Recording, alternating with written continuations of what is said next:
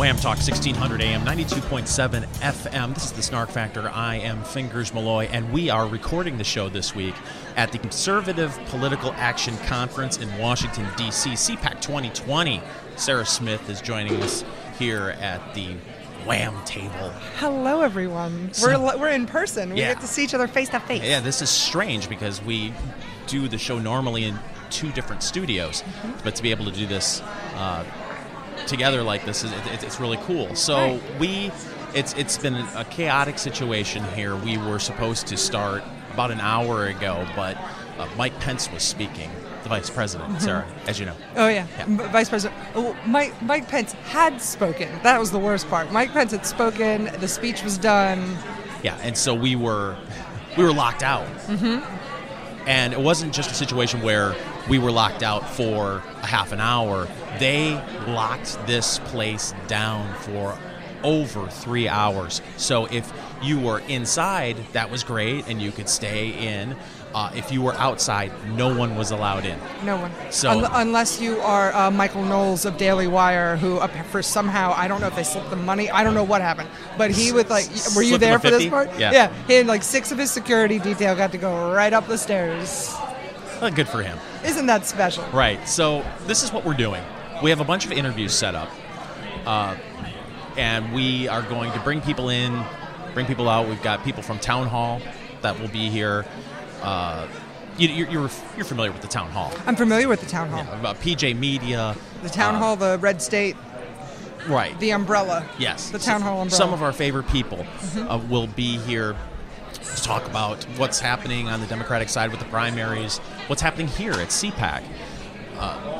Lots of great conversation coming up, and we're just going to fade in and out of the interviews. So sit back and enjoy our coverage of CPAC 2020. Wham Talk, 1600 AM, 92.7 FM. This is the Snark Factor. I'm Fingers Malloy. We're at CPAC 2020. Trump got handed a victory today in his sanctuary city fight.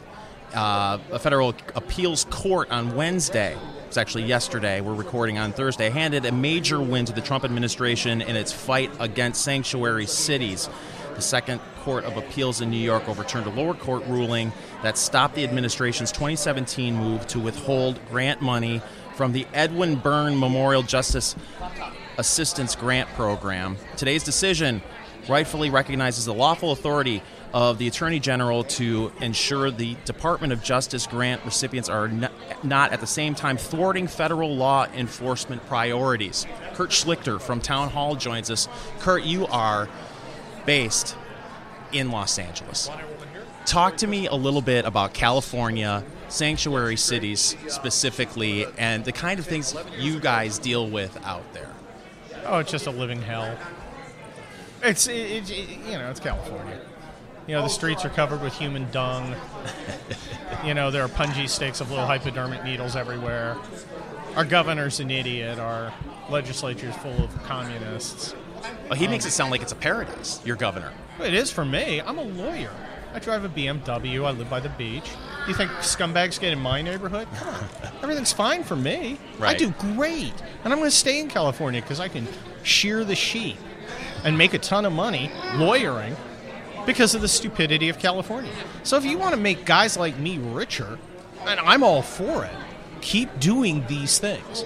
If you'd like your life to not be a living hell, if you'd like your kids to be able to read, if you'd like to be able to not have your car stolen, well, then maybe you ought to rethink it. But don't do it on my account, because your stupid choices are making me money. Ka-ching! But there's just this huge separation between... Yeah, it's a feudal system. Yeah. There are the overlords. I'm an overlord.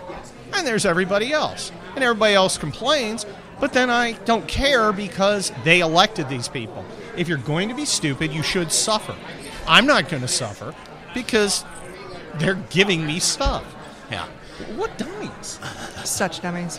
Well, for people who live outside of California, we hear about what it's like, but to truly be there, I mean, I've seen people do really good work, like our friend Larry O'Connor, going through Los Angeles and highlighting the homeless problem in California. Talk a little bit about that and how homelessness has just kind of exploded in the last, 10, 15 years out there? Well, I'll have to walk from a parking lot into a courthouse, and I'll pass 40 bums, and their toilet. That is the sidewalk. But Californians choose to live that way. I wish I could get upset about it, but if you're stupid, you should have bad things happen to you.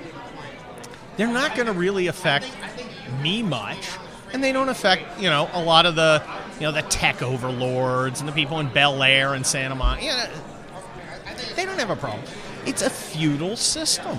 There's a small group of people who do fine. Yeah. And everybody else is miserable. But oddly enough, the miserable people choose to perpetuate their misery. Their stupidity must be punished. And it's going to be.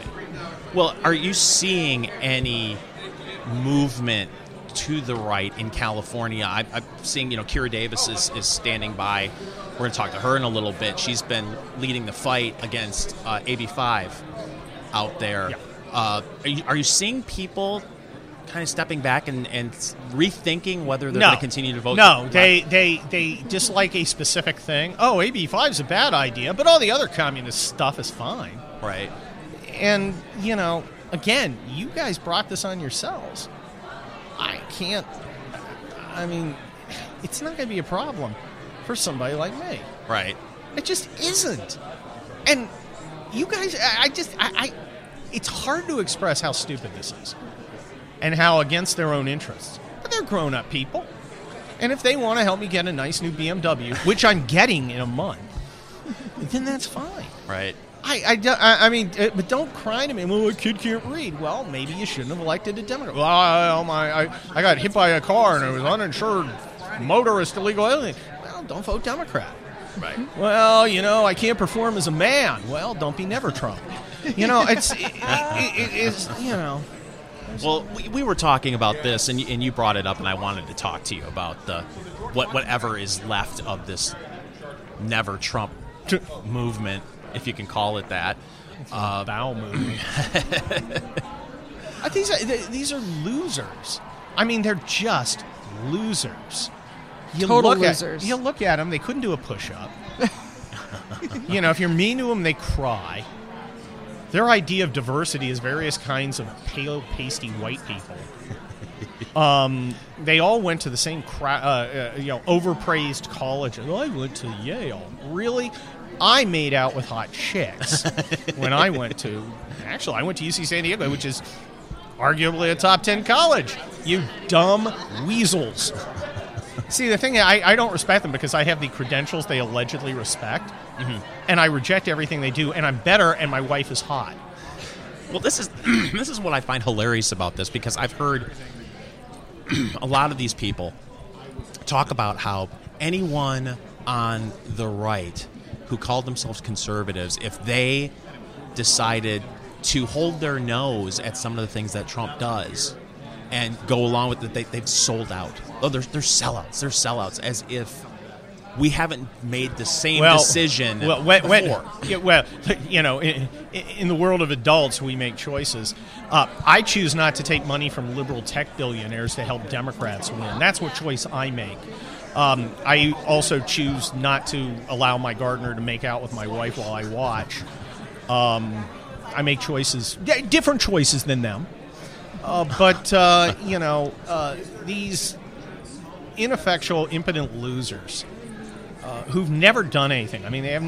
I've never encountered a group of people with so much attitude, with so little to base it on. If they were awesome, Right. Well, I was in the military. That's my silver star.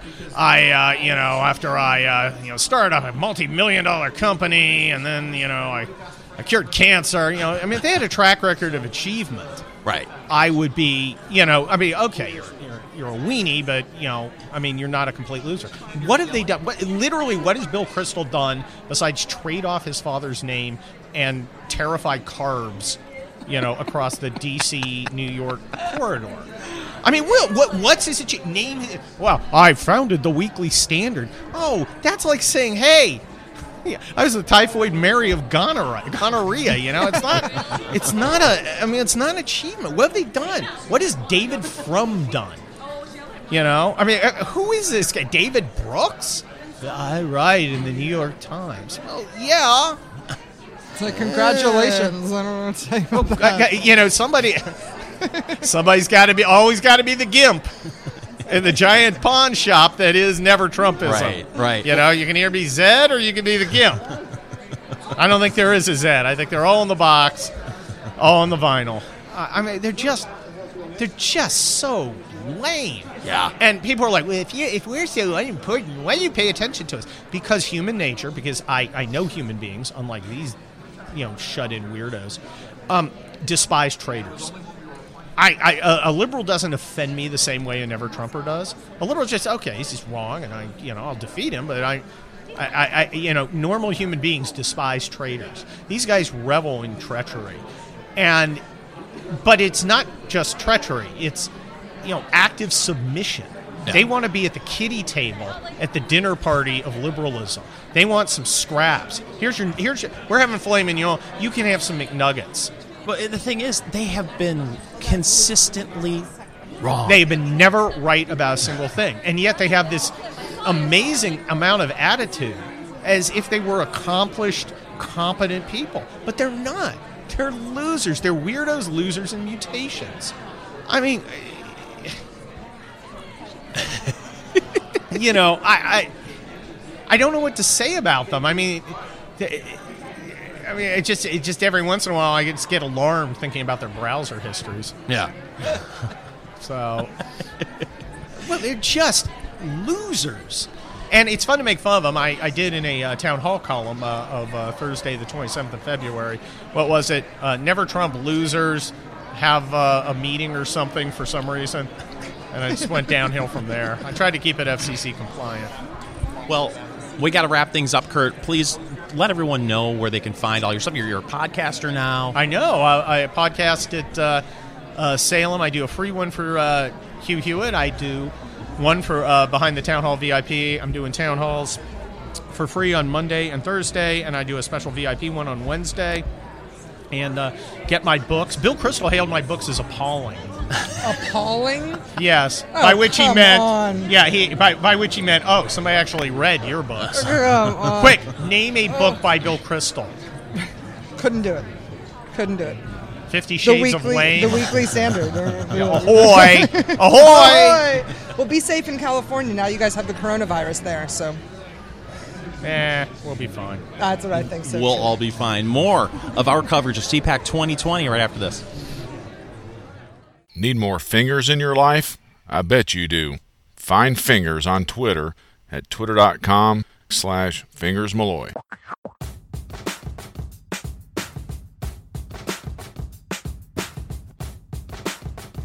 Wham Talk 1600 AM, 92.7 FM. It's a Snark Factor. I'm Fingers Malloy along with Sarah Smith. We are at CPAC 2020, and one of the head honchos over at Red State is joining us right now, a good friend of ours, Kira Davis. Hello, Kira. Hi, Fingers. It's so good to be here. It's so good to have you here. Yep. You have been leading the charge against AB 5 in California. Yes, Tell man. people about this, because, a lot of people, we're here in Michigan.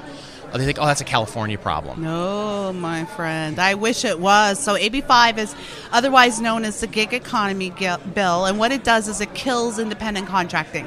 So it was meant to get at Uber and Lyft, but in the end, it basically outlaws your side jobs. That's to put it in a nutshell. If you are a nurse and you contract with a hospice, if you're a stay-at-home mom and you do writing on the side, or you're a photographer on the side, these are jobs you can no longer 1099 for. You're either somebody's employee or you're out of a job. So it came down January 1st. People were grossly upset. I know, Fingers, that you've been watching me rage on Twitter and Facebook. And I try to retweet every time I see you. Thank you so much. And rightfully so. Yeah, raging. I'm sorry to be so one note, but it has killed our jobs. Like, even my job, I'm working, but I'm working at half the pay that I was working for a month ago. And that's because in order to get around this law, I've had to set up a business, which now I'm an employee of myself. So joy of joys, I get to pay California taxes twice, as a business owner and as an employee. So my income's been halved, and I'm one of the lucky ones. We thought when this bill came down, it would put 250,000 independent contractors out of work. That's what we were estimating. Initial numbers have come in, and it's 1.1 million. So, in Michigan land, which I love Michigan, it's one of my favorite vacation states. My husband and I honeymooned there, and I love y'all, and y'all might be out there saying, well, this is you crazy Californians, you know, the left coast. But here, I got some news for you. H.R. 2474 is a congressional bill. It's also known as the PRO Act, P-R-O, has passed the House. The PRO Act is the federal version of AB 5. Y'all didn't even know, did you? Yeah, no one told you. No one alerted you. Your representatives didn't say anything. But this is the federal version of AB 5. So if you're in Michigan and you have a side job, or your wife has a side, maybe you have a good job, you know, and your wife has a side job bringing in extra cash. If this bill goes federal, your wife will no longer be able to have that job. It will be against the law for you to contract independently with anyone for any reason. So that bill has passed the House, and it now sits in the Senate. Well, we're lucky that the Senate is Republican-controlled, and Donald Trump did put out a press release last week that said if the bill makes it to his desk, he will veto it. Good. But this is how he knows. See, even Donald Trump knows that this is out there. Mm-hmm. He'll veto it, but just wait till President Sanders this gets is in what there. I'm saying. Vote accordingly. Here's Right. the other interesting thing, Fingers, that's happening in California that I think your listeners would be interested to know. I have never seen so many Democrats who have said we're going to cross the aisle and vote Republican this cycle, not just for AB 5, like not just for our local politicians, but for Trump. Because if it gets past the Senate, Trump's the last man standing. So they're going to hold their nose and vote for Trump. I don't know. I hate to always sound overly optimistic, but I think Trump has a chance to flip California. Really? Yeah.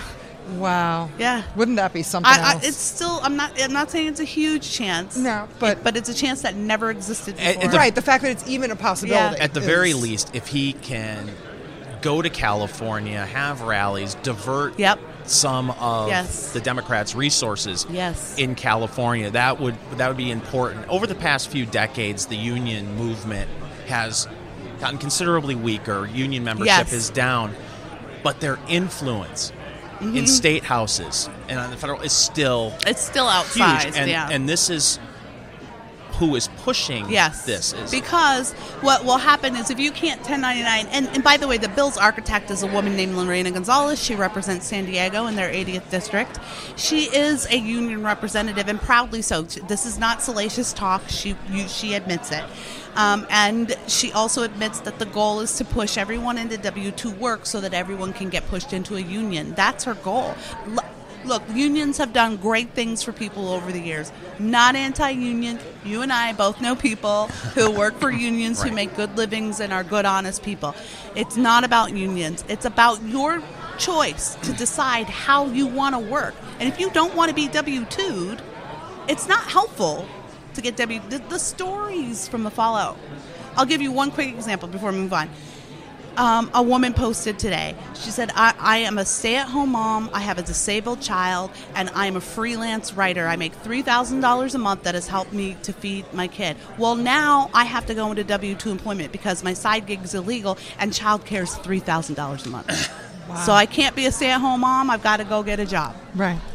So unreal. It's appalling what's going on. And what I'm surprised with is you said that this particular representative is out of San Diego. It's supposed to be one of the more conservative areas of California, is it not? No, not really. San Diego's a big union town, and all the artists are down there. And yeah, I'm in Orange County, and we're the conservative stalwart.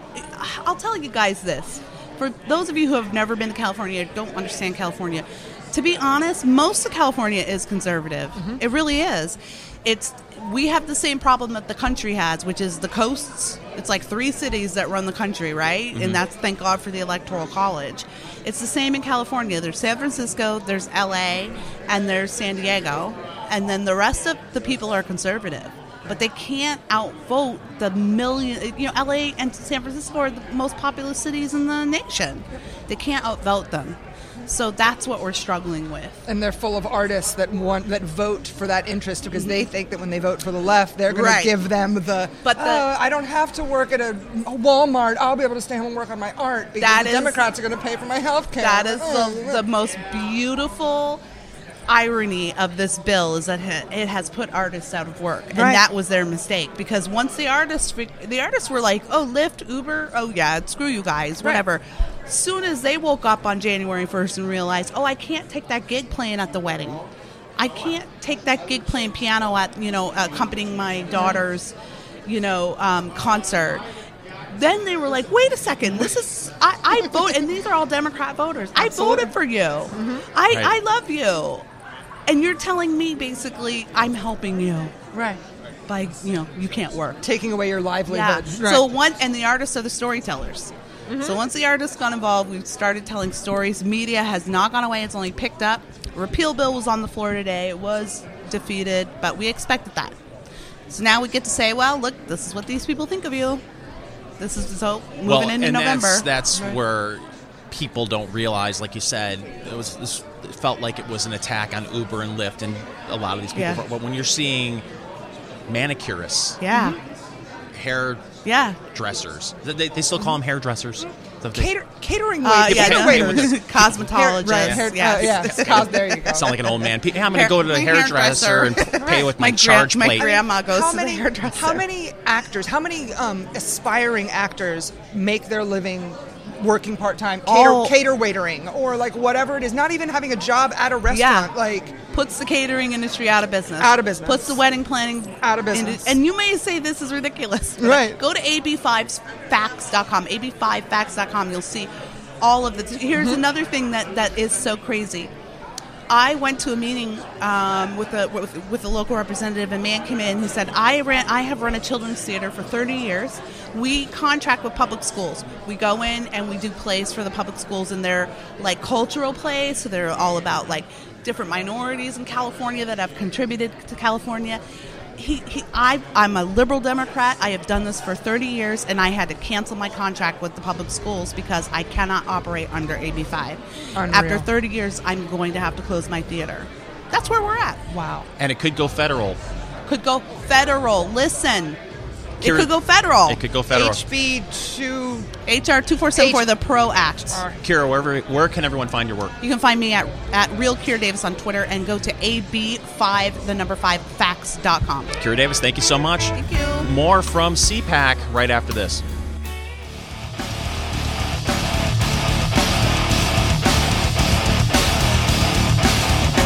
Hi, this is Monica Crowley, and you are listening to the Snark Factor with Fingers Malloy. Wham Talk, 1600 AM, 92.7 FM. I'm Fingers Malloy, and we are, live on tape. It's Friday afternoon at the Conservative Political Action Conference 2020 in Washington, D.C. Joining us right now at the Wham Talk 1600 table is Aaron With. He is the National Director of the Freedom Foundation. Welcome, Aaron. Thank you. Thanks for having me on. Thanks for coming on. Now, you guys, before we get into the project you're in right now, taking on public sector unions, let our listeners know a little bit about the Freedom Foundation. Yeah, the Freedom Foundation is a 501c3 nonprofit think tank, and I use the word think tank in quotation marks because I see what we do as an action tank. We do one thing, and we battle and combat government unions. We do that in a couple of ways. One of them is we help and assist, educate every public sector worker that we can and let them know that they can leave their union. And the other thing is we have attorneys on staff, and we sue unions. We have a full litigation team, and they have over 60 cases today, all dedicated at government unions. Now, it's a curious conversation when you talk about the public sector unions versus the private unions, private sector unions. You know, you've got the right to work movement, and you're seeing, say, pick a state like Indiana. You've got automotive plants that are unionized in Indiana, and they workers there have an option to pull out of the union. And of course, there's a lot of intimidation tactics when it comes to that sort of thing.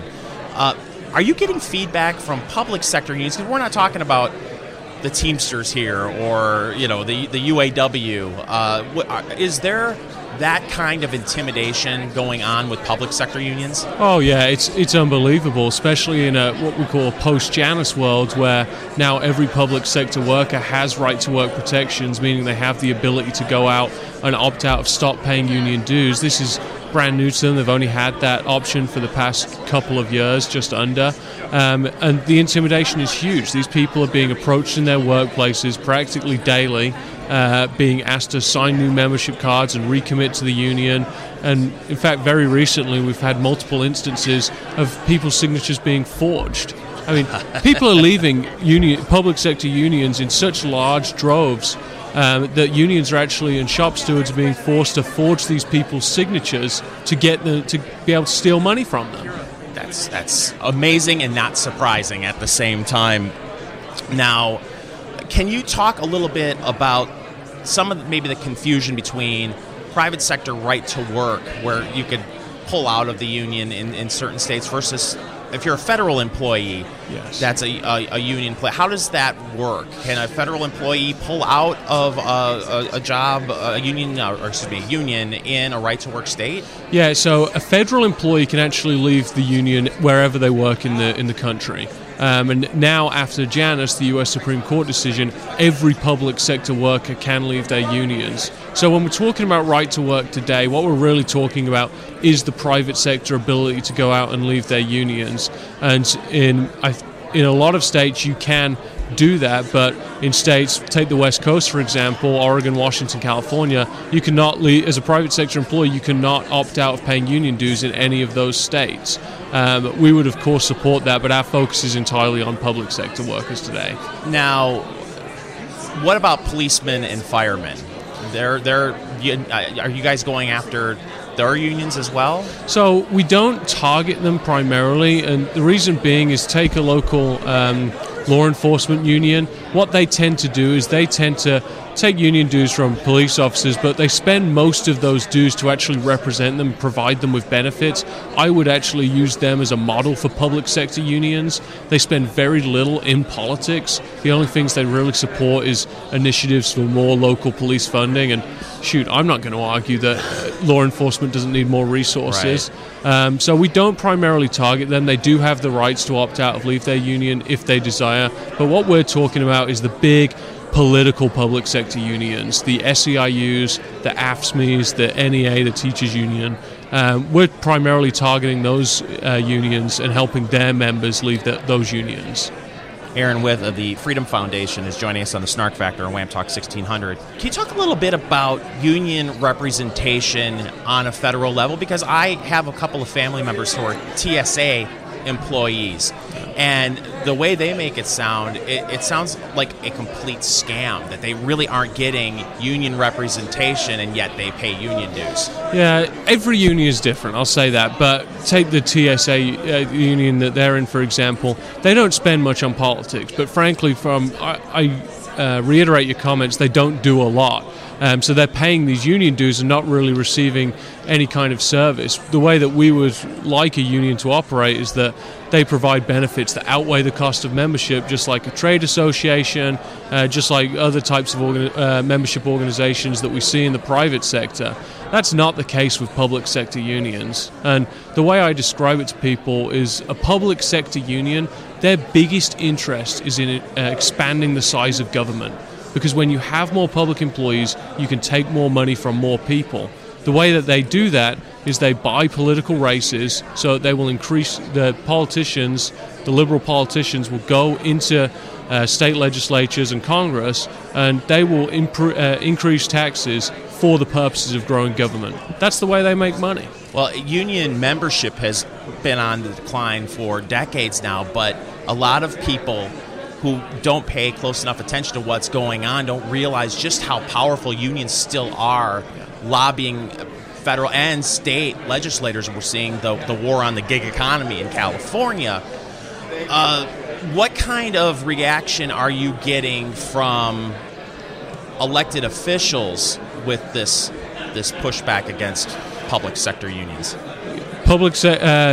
officials that are not supported by government unions are very much supportive of it because they see how big and bad these government unions are. I mean, just 2 days ago, Yahoo published an article saying that government unions have committed to spend $150 million to get Trump out of the White House.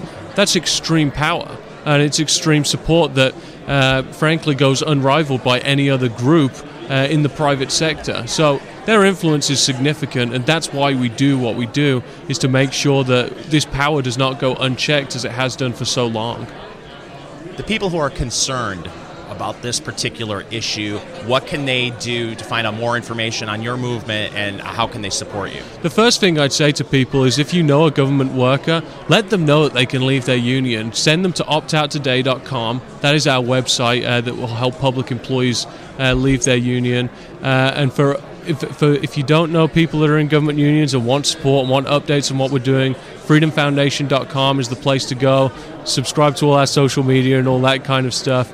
We're always looking for increased support because I believe that if you remove the influence of government unions from the political cycle, we'll have a level playing field for conservatives all over the country. Aaron With of the Freedom Foundation, thank you so much for joining us. Thank you so much. More of the Snark Factor on Wham Talk 1600 AM, 92.7 FM right after this. Thanks for listening. Subscribe to the Snark Factor podcast on Apple Podcasts and find it on TuneIn and Fireside. Harvey Weinstein's going to jail. Yeah! Welcome back to the Snark Factor. I'm Fingers Malloy, Wham Talk 1600 AM, 92.7 FM, and we are at CPAC 2020, Washington, D.C. It is hopping. People are everywhere. And a guy who gets the kids today. He understands them. Brandon Morse of Red State. He's down with the youth, as Christoph would say. I just turned 36. I'm not sure if I can qualify as being down with those damn millennials and Gen Zers anymore, man. When you're pushing 50, you don't. 36 is a kid. Hey, you don't look a day over 62, my friend. Thank you. It's the nicest thing anyone said to me in the last 3 minutes. So, Brandon, you are someone that I've known for, it must be 10 years now, it feels like. Yeah, just about, yeah. And you've always been passionate about the right engaging pop culture, the culture in general. Yeah. And has anything improved at all? Because to me, I still see people who, on the right, who are either commentators, they're writers, and they're proud to say, well, you kids watch what you want to. I'm going to watch a MASH rerun. Yeah. Have things improved? You know what? Yes, it has improved by miles, but that's like saying, hey, great job. You've walked 2 miles, and now you still have to trek across the whole state of Texas still. Yeah. It's definitely going to be an uphill battle, but I have seen a lot of improvements. I've really enjoyed looking at the way many celebrities have come out and have been way more engaging when it comes to ideas that typically wouldn't fit into the Hollywood structure. You have people like Chris Pratt coming out, and like he's super proud to be an American and a conservative and a Christian and stuff like that. He doesn't hide it. And then you have like the social justice warriors trying to lash out at different filmmakers, and then they're getting mad and lashing back, just like Todd Phillips did, the Joker director. The social justice warriors, of course, whenever they were releasing Joker, were trying to convince everybody that this is going to be a film where, it promotes white sadness or whatever, incels to come out and like take revenge and yada, yada, yada. And they were trying to convince people not to go see this movie. They did it because they thought it was like a celebration of how white people are actually oppressed. And it wasn't. It's the story of a comic book villain who, this is why he went crazy. That's all it was. But they came after the film. They came after Joaquin Phoenix and Todd Phillips, and both of them clapped back. And it was good to see that. They clapped back at it in such a way they're like, this PC culture has got to go. And this is ridiculous. This cancel culture stuff is stupid. Let's get rid of it. It's interfering with our art. And I agree with that. And I'm happy to see that's being more that's happening more and more nowadays. Well, you heard from outside of LA of groups like Friends of Abe, where they're closeted conservatives, and they don't really talk about it. And yeah. But with this cancel culture now, people are, like you said, there is now becoming more and more of a resistance and pushback to it, to where people are saying, this is who I am, and if you don't like it, too bad. And it's quite refreshing. Oh, absolutely. And I mean, cancel culture has existed in Hollywood for a really long time. But I'm happy to see nowadays that they're finding out that if you get woke, you go broke. People don't want to show up to your stupid lefty, propagandistic movie where, it's an all-female remake where they take on the bad men, the patriarchy, they bring down the patriarchy. No one wants to watch this movie. I'm sorry. How many times are you going to have to remake the same movie? Whether it be the 2016 Ghostbusters or Charlie's Angels, which I know that's not an all-female remake, but kinda. Yeah. The Ocean's 11 or Ocean's, Ocean's 8. All of these movies keep flopping. Anything that has that social justice message just doesn't sell. And they're quickly learning, well, not quick enough, but they're quickly learning that this stuff is just not what Americans want to see. And it's not because we're sexist. It's not because we're racist. It's not because we're bigoted. It's because what you're trying to do is sell propaganda, not stories. You're trying to push a political message on us, not entertain us. That's not why we're here. Right. And that's slowly catching on, and I think many directors are starting to learn that lesson, if they didn't already know it, and are starting to turn the environment around. So I'm happy to see stuff like, John Krasinski in 13 Hours, and Gal Gadot, she's about to make a movie about a Christian woman who saved a bunch of Jewish kids from the Nazis. This is great stuff that's coming out that would normally defy the Hollywood narrative.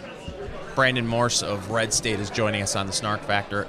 And Brandon, we, for years, going to conferences like this, you would have conservative artists, conservative authors, conservative filmmakers. Yeah. And they would push their whatever product that they were pushing. And the theme was, it was, like you said earlier, propaganda.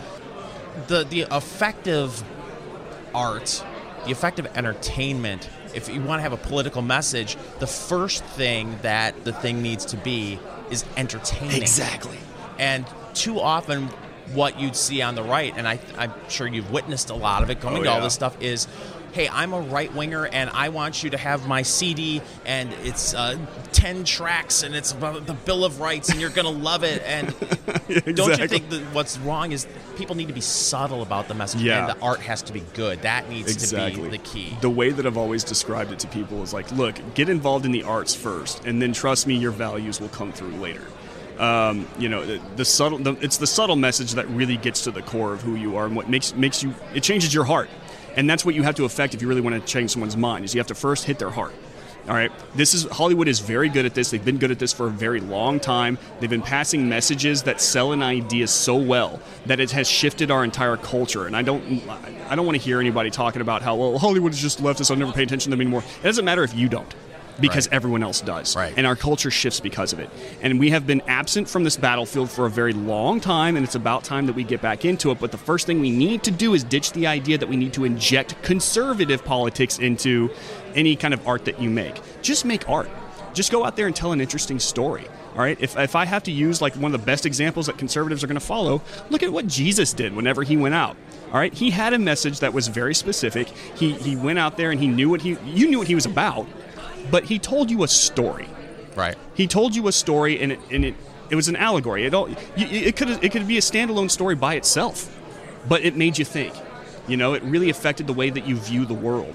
And that's what we need to do first, is look at the story that we're trying to tell people. And if you just focus on that story, trust me, your politics, your values are going to shine through in that story. If it's good enough, it's going to start affecting the way that people see the world around them. Kurt Schlichter is here. Bob Crane. There it was.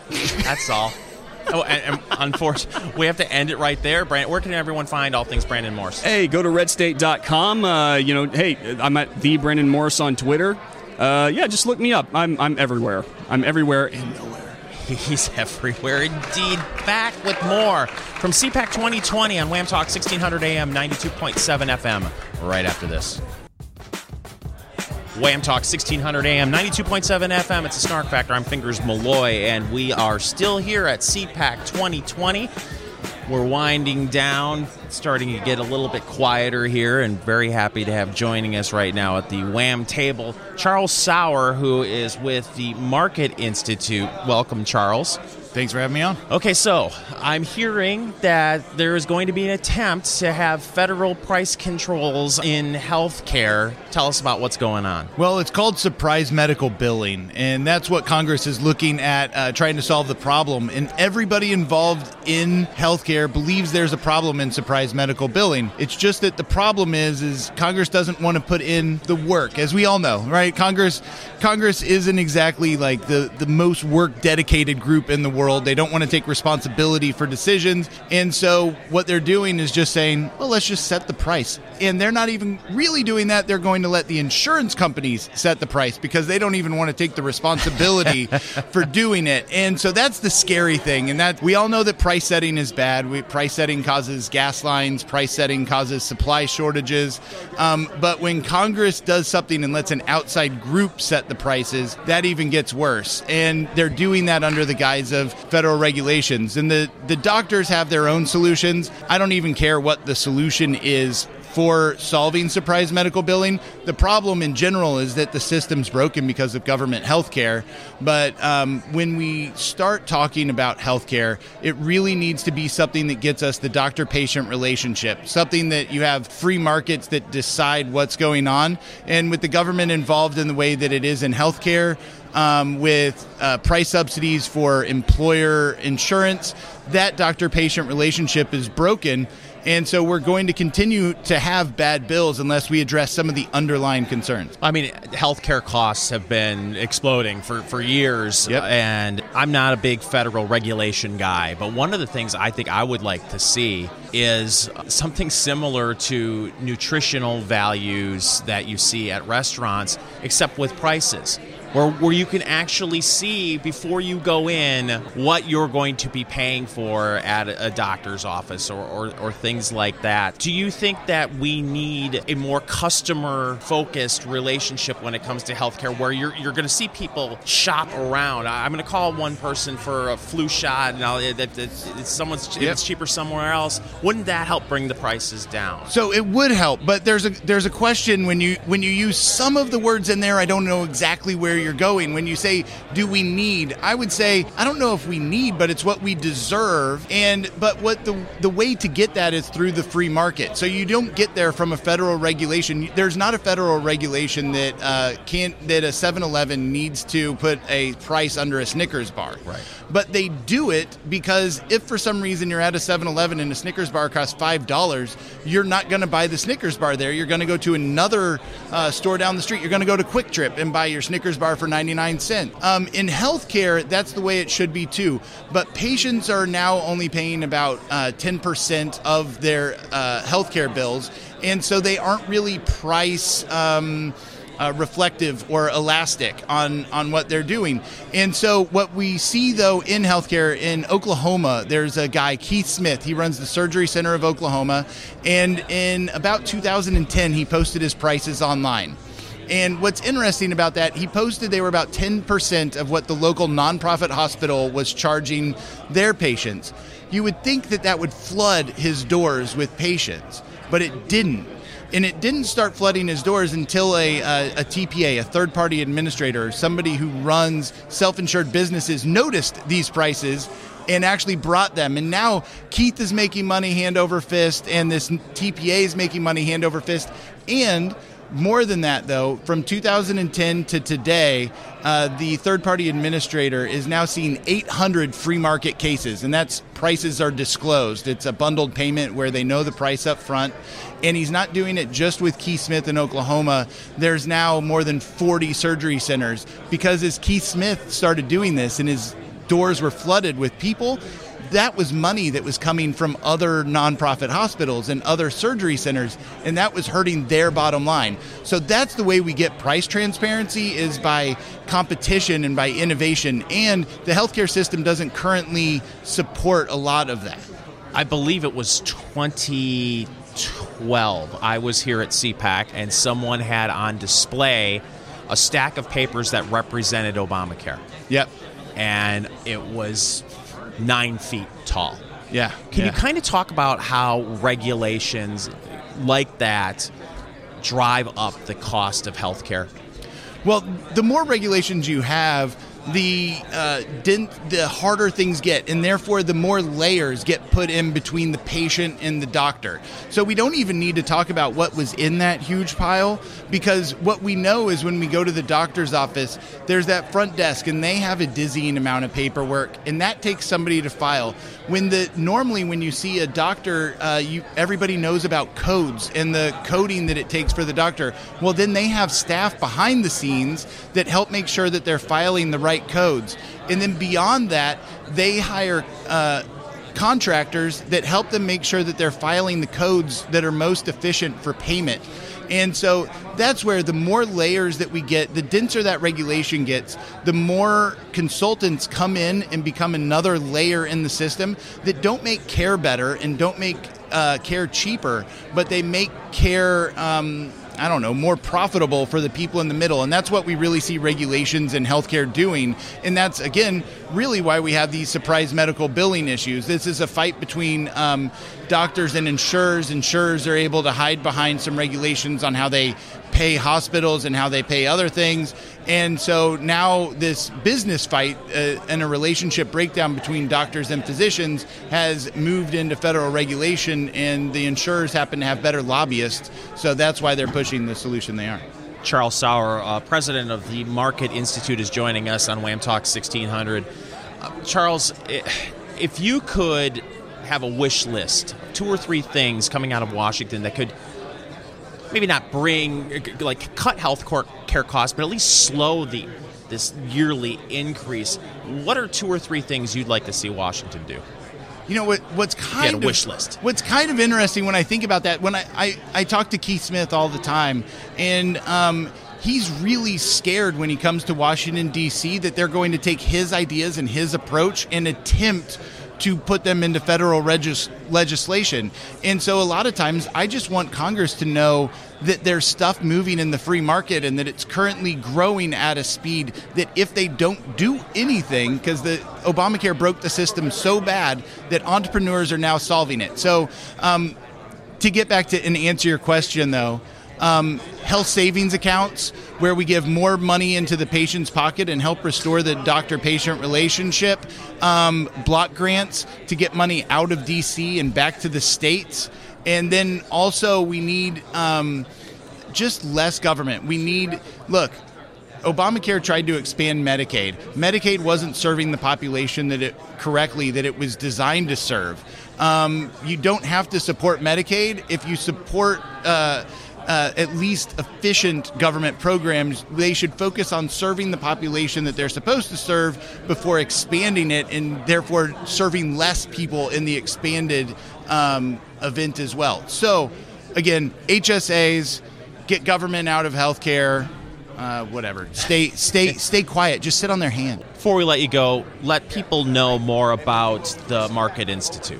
So we're a free market healthcare and intellectual property think tank. We work on those issues specifically and dabble in a little bit of taxes and energy, but we try to bring the Main Street entrepreneur up to Capitol Hill. So go out and talk to the garage inventors, go out and talk to the entrepreneurs that are changing America, and try to see if Capitol Hill can recognize what they are. So that's Market Institute. We have Twitter, YouTube, and really trying to change the way that free market ideas are communicated. And check them out over at marketinstitute.org. Charles Sauer, the president of the Market Institute, thank you so much for joining us. Thank you for having me. Back with more from CPAC 2020 on Wham Talk 1600 AM, 92.7 FM right after this.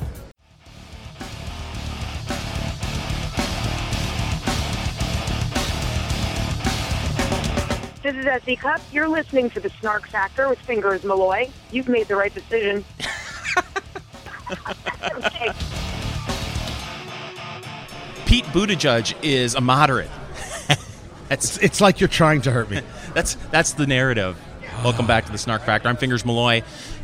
Tony Katz of Tony Katz and the Morning News on 93 WIBC and Tony Katz Today, which is syndicated, is joining us right now. And, you seem to be the go-to guy on Fox News when it comes to Pete Buttigieg. Right? What a thing.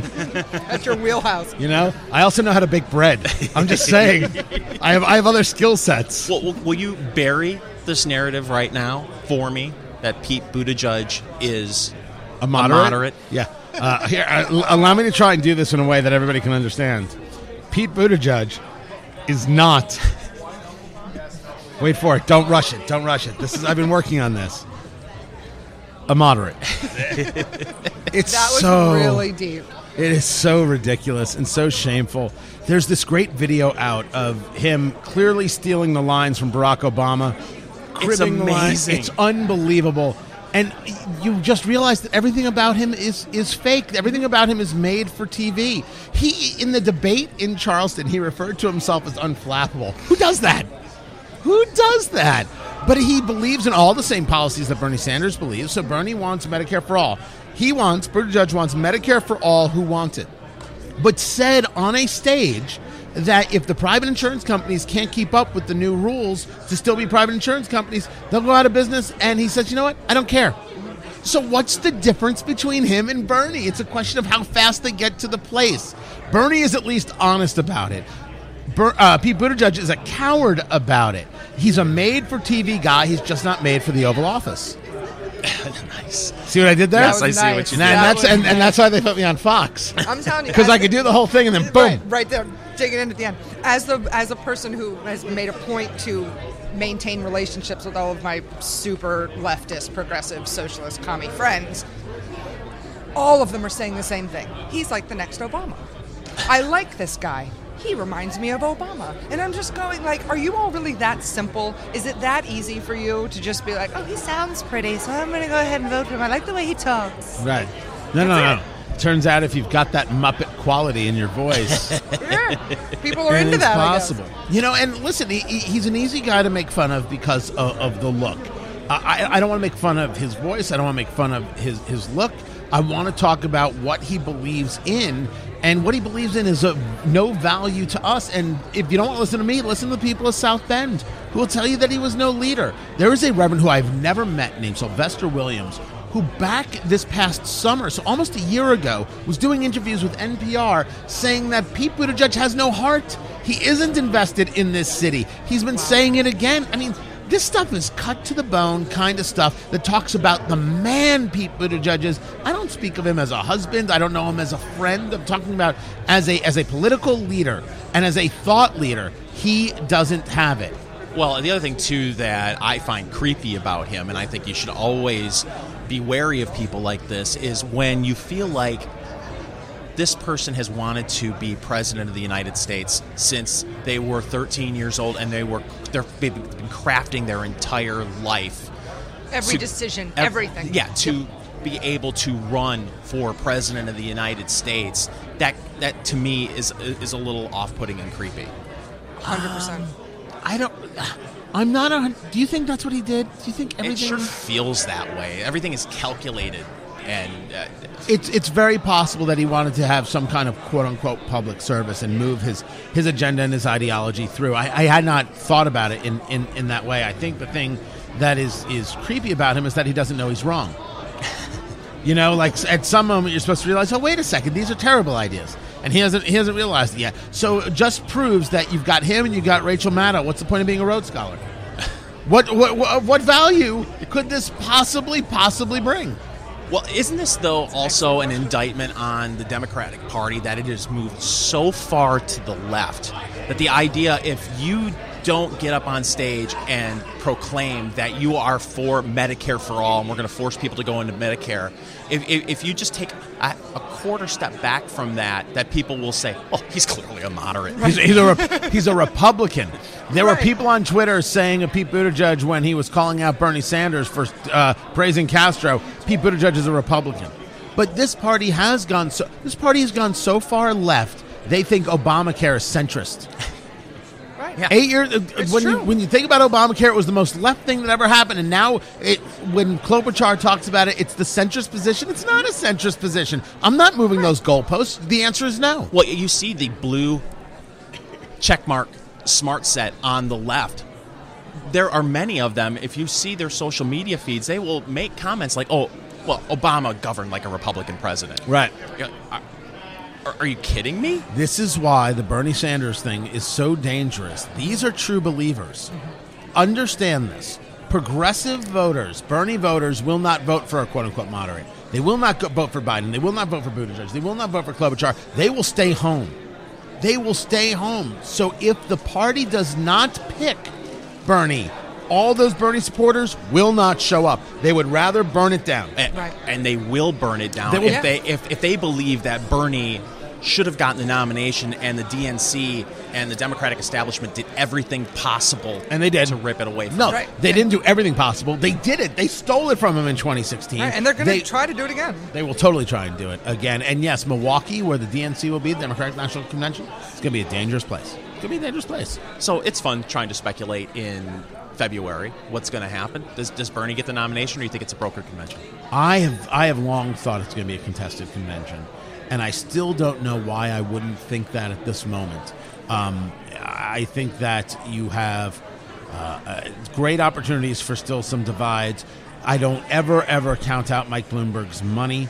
I'm still not convinced that anybody has to drop. As we talk now, before Super Tuesday, and maybe after Super Tuesday, we'll see some things happen. But I have no reason to think that Bernie is yet a runaway, and he may claim that he's got the most delegates going to the convention, therefore he should have the nomination. That's not the way it works. And the superdelegate story is the story of the Democrats. When Hillary stole it from Bernie, the fix was that superdelegates don't get a vote until the second ballot. So now no superdelegates. You will get to a second ballot, to which everybody is now free and clear to do what they want. Bring on your white knights. Bring on your Hillarys. If you're seeing Rahm Emanuel, the former mayor of Chicago, is now starting to make the rounds. Everybody. He's a ballerina. Oh, is he? Mm-hmm. Wow. He studied ballet. Honestly, I didn't know he even had that much athleticism. And ballerinas have serious athleticism, which is to say he's a weak-looking dude. Expect everything come July in Milwaukee. Where can everyone find all things Tony Katz? You can find them at fingersmalloy.com. Fingersmalloy.com is where you find everything Tony Katz, the Eat, Drink, Smoke podcast with Fingers Malloy, because he doesn't do enough podcasts. I'm the king of small media. You are. And may I say, I like that you bring your own water bottle. Thank you. And you look very masculine when you suck from it. Right? I find it very sensual for the people walking by to see me sucking on a straw like that. Gives it a little extra. Yeah. A little something. Right, exactly. Yep. That's Tony Katz. Thanks, Tony. I feel awkward.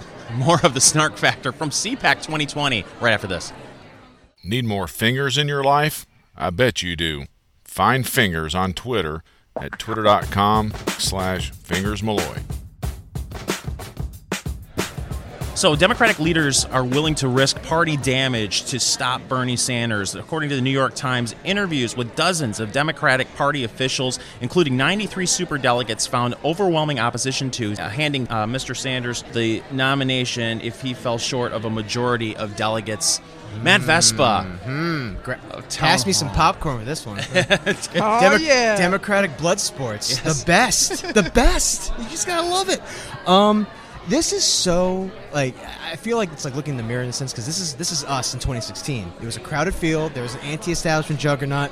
The establishment was freaking out.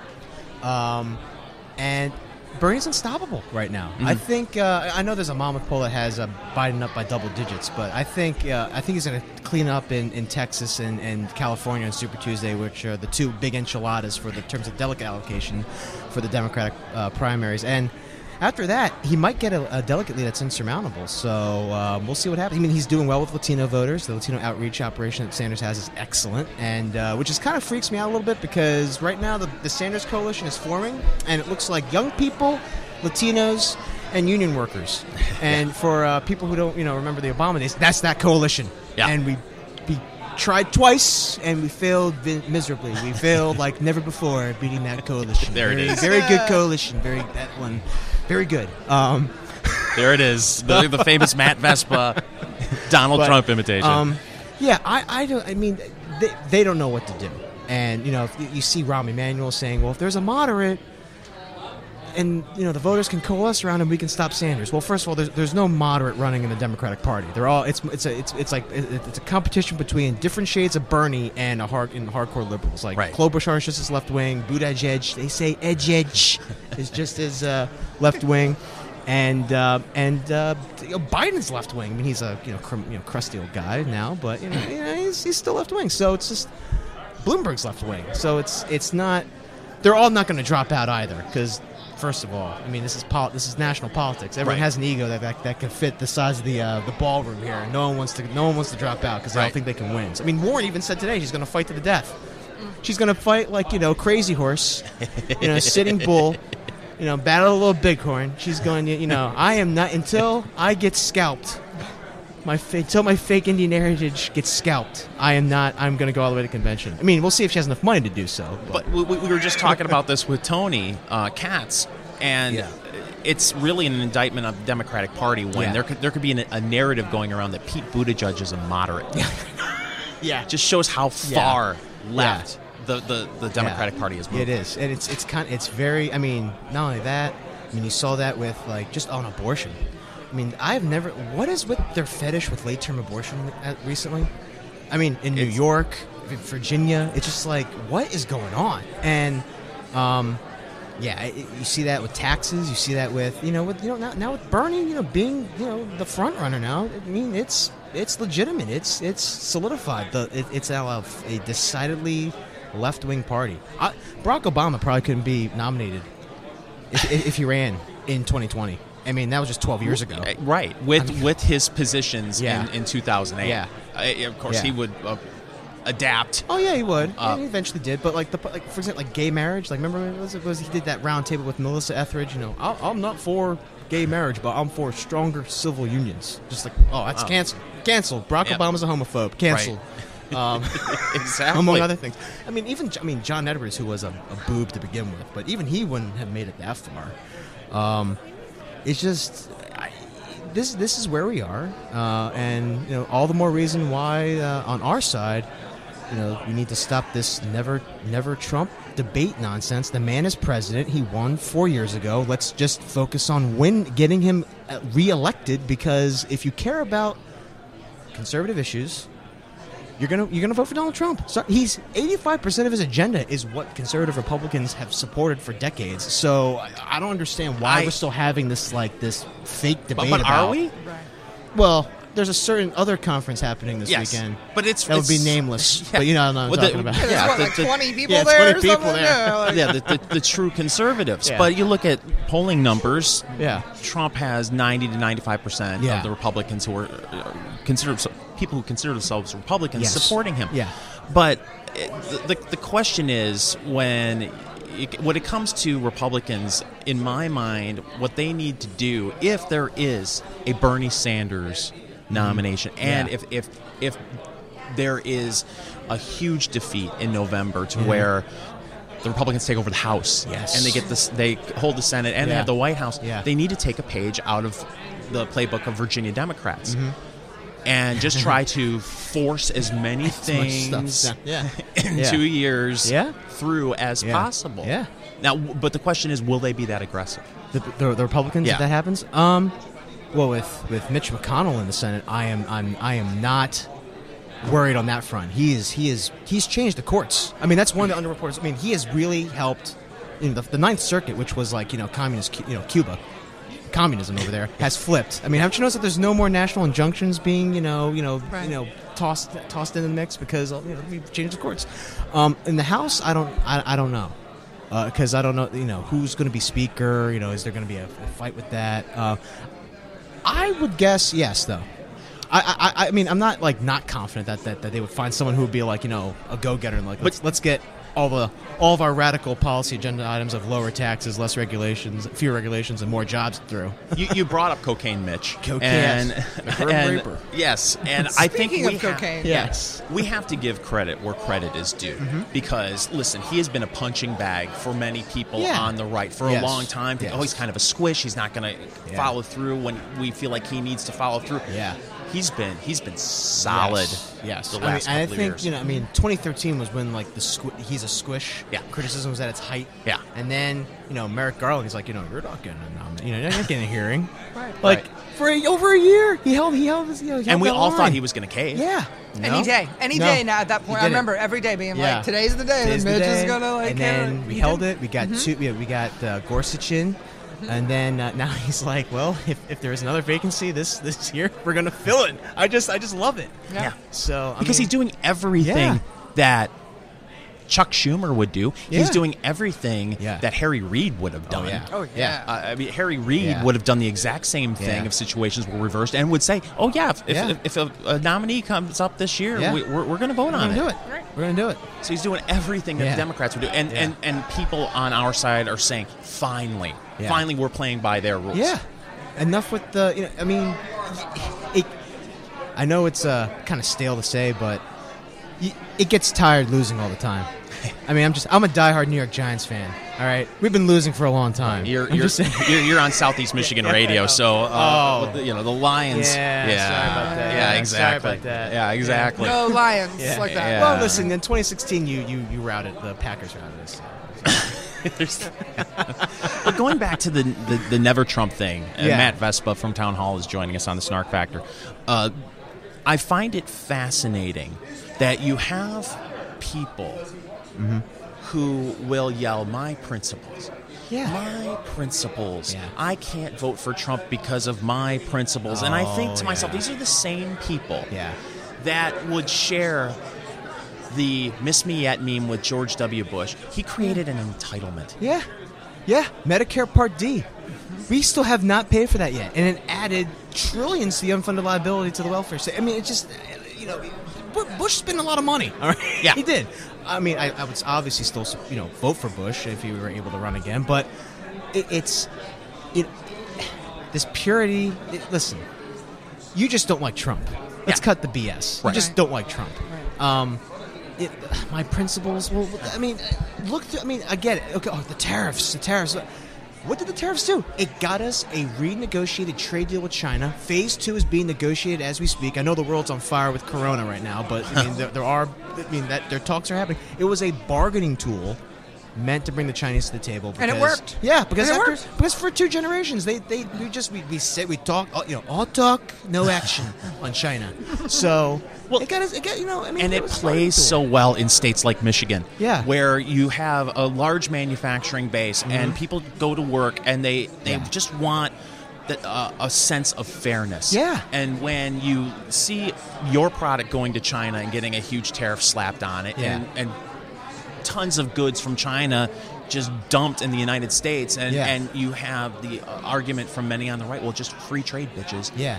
It doesn't play well. It doesn't. And you know what? I think that's something about the disconnect between the base and the party leadership. It goes both ways with both Democrats and Republicans. If you look at I think it was a YouGov poll, Alla Pundit over at Hot Air wrote about it last year or a year and a half ago. Both Democrats and Republicans are virtually the same when it comes to trade. They are not free trade, rah anymore. It is we want a little more protections. We want fair trade deals, and the party leaders up here in this swamp, they're all about what the business conservatives want, which is very free. And NAFTA. Trump has delivered on more jobs, fair trade deals, and lower taxes. And I think voters in Michigan are going to remember that.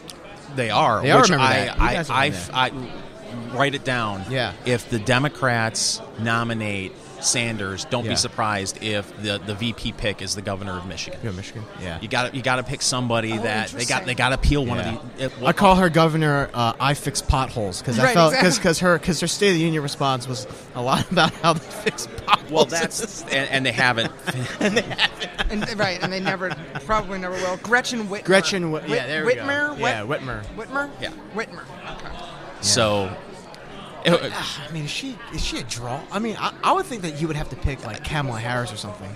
Well, really the thing is, though, that's great.